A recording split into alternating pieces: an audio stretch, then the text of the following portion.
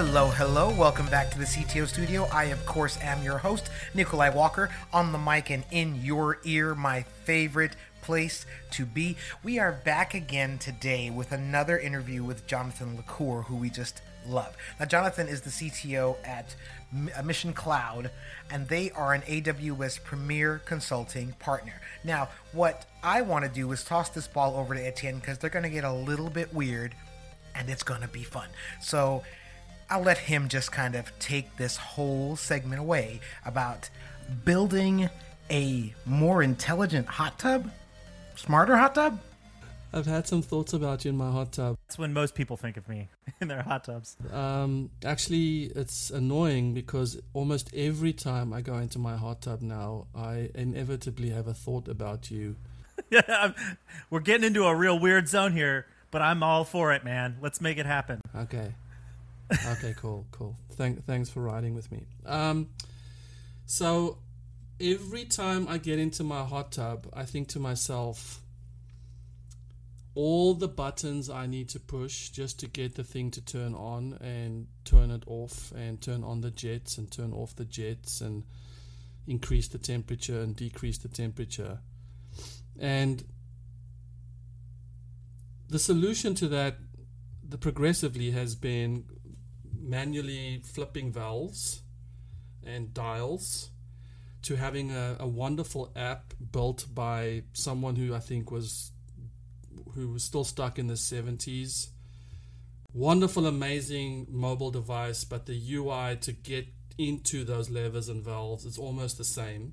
I almost just want to go and pull levers versus even using this app. It drives me absolutely nuts. And then the other thing about a HomeKit or about using automation in your house is you still have to go to this damn device that you're trying to free yourself from. Like now, half the time I'm on my phone, my kids think I'm doing emails, and it's only because I'm trying to change the music on Sonos. I'm trying to update my this, or it's just like I'm trying to remote the Apple TV. It's just, it makes me so sad, and it just exhausts me. But back to my hot tub, and that's when I think about you, Jonathan. All right. And so a while back when we spoke, you just gave me this incredible overview of how you built this little, I think it was a Siri-based I'm busy, stay out, or something that you did for your kids where you gave them this wonderful, and you just quickly gave me a description of how you did it. And I was just thinking to myself, what I need to have in my hot tub is a jonathan.com that I can just say, hey, computer, turn on the hot tub. Computer, turn off the hot tub. Hey, computer, maybe 5 degrees warmer. So if I was to do that, if I said to you, Jonathan, I know you're a aficionado in many aspects, how would we design that? Because we would need a voice box that could hear me say computer. Then I would need to route the request, plug in probably to the Pentair API somewhere. Hopefully there is an API. I doubt whether this machine even has an API. But I would probably have to link up a voice recognition thing to probably mount it on my umbrella over the hot tub so it will always be listening. And then execute a Lambda to execute the API to turn it up or down. Talk to me. Because it's actually, turns out home automation now is pretty amazing. Even the platforms that people, I think, kind of look down on. So like HomeKit is what I use in my house, right? And it's funny because I work for an AWS partner. You'd think I'd be a big, Amazon fan in this regard, and I'm not. It just doesn't, agree with my personal preference from a technology in my home, right? And I've got a bunch of Apple stuff, so it just makes more sense in that ecosystem. But all of these things have APIs and toolkits. So the thing you're talking about is a thing that I affectionately call the daddy board, and that's what my kids call it. Now, we're all working from home now. And does it still exist, or the daddy board, does it still exist, or did it used to exist? It exists. It's on my door right now, and it's set to do not disturb right now. So, yeah, it's real. You want me to show you? Please. Would I be able to? Can I execute any commands to it? Do it. Let's do it.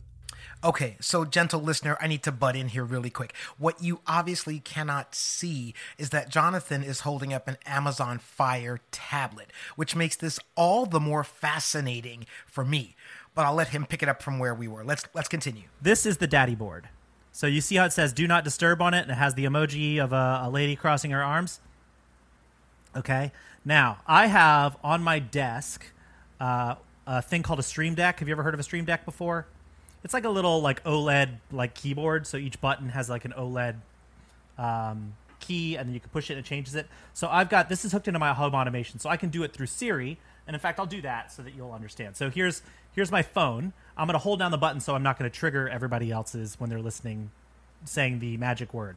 So I'm going to say, hold down the button and say, let's see, Daddy is available.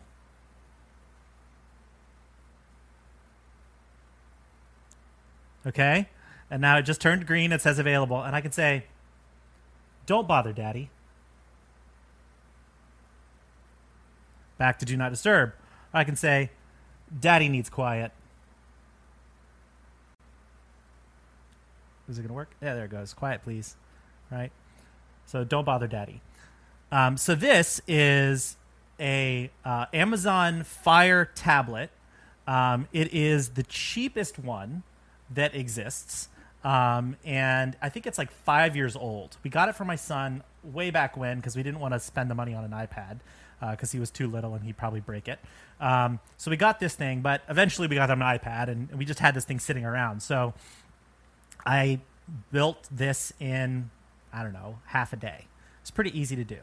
So there is this thing called Homebridge, which is a open source project that allows you to write your own custom accessories and plugins for HomeKit, which is Apple's home automation thing. There are similar APIs and services available for the Amazon one and everything else in between, right? There's one called Home Assistant. There's a bunch of them. But effectively, it's a little node thing. And I defined a switch, on-off switches. And actually, I defined it a 3-state switch, right? And so one switch, when it turns on, can turn off other switches. So if I say don't bother Daddy, it turns on the do not disturb switch and turns off the quiet please switch and the Daddy is available switch. And if I turn on this switch, it turns off those switches. All of that is handled internally through the state management in HomeKit. Super easy. All you have to do is say, this is linked to that, turn off and on. I have a blog post about this, and you can link out to this afterwards so people can do it if they want to. But at the end of the day, it's super easy. I have a tiny little web service that runs on, I have a Synology NAS in my house. It's just running all the time. And I have this 40 lines of code little web service written in Python that sits there. I can send it an HTTP request to tell it to, change the state of the Daddy board. And then the Daddy board itself is literally a full screen web browser pointed at that same web service that just shows the current state in a pretty HTML view, right? And so it's automatically refreshing every 5 seconds or something like that. And so when I change the state, it changes it to HomeKit. I can toggle it on my phone. I can toggle it with my voice. I can toggle it on my computer. Anywhere I have the home interface, and then just the interface on the Daddy board changes. It's pretty cool.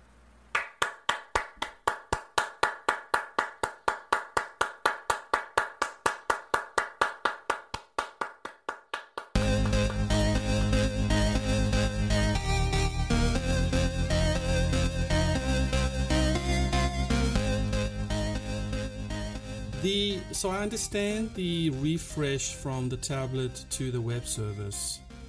The how does it get from your voice to the web service is still unclear to me. So you say there's a home They're bridge. effectively on-off switches. And I actually don't think I ended up having to write any of the node code. I used a pre-existing plugin for Homebridge that lets you define switches, and you say, check this endpoint, this HTTP endpoint for the state of this switch, and check it every X seconds. And so I literally just configured that in HomeKit and said, look over here, in Homebridge, I should say, there is a switch. It's called Don't Bother Daddy. Hit this HTTP endpoint to determine if you're on or off. That's all it does, right? And then Homebridge internally manages the requests and responses and all that stuff. I just created the little teeny tiny web service that manages the state, right? And then because it is a native HomeKit accessory, and I've added it into my quote-unquote home, it just shows up on my phone, my iPad, my Mac, everywhere. And I have like Apple's smart speaker, and so when I shout at it, turn this thing on or turn this thing off, it just does that. Okay, so the HomeKit, so the Homebridge is the service that shows up as an endpoint in HomeKit. Is that correct? That you can define new home accessories. So things like light switches and light bulbs and TVs and stuff. Okay, and that shows up. That then shows up in HomeKit or in the Home app. So I'm still struggling with how. So the voice is handled then directly between Siri and the HomeKit app, whatever. That triggers the accessory that you defined with Homebridge. Is that running on your? Is that the thing that's running on your Synology system? For the purposes of Daddy Board, I have 3 switches defined, and they're using a plugin called HTTP Switch, and I give it a name. One of the names is Daddy is Available, and I tell it that the switch is a stateful switch, meaning it has an on state and an off state.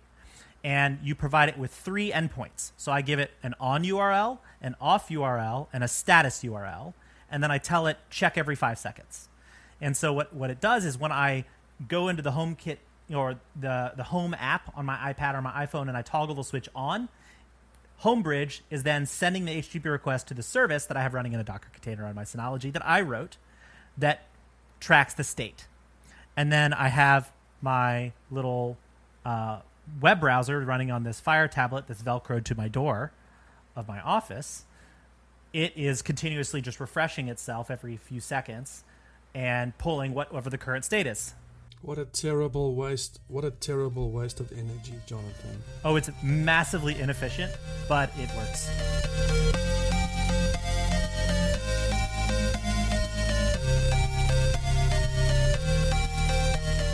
Thanks again for joining us here in the CTO studio, and thank you to our guest, Jonathan LaCour, who is the CTO at Mission Cloud. Now, if you would please go check out missioncloud.com. Also, go check out 7ctos.com. Definitely check out Jonathan LaCour's LinkedIn page, and we will be back again one more time with a final interview with Jonathan where we're going to really get into the depth of the IoT and how Etienne applies that to his hot tub.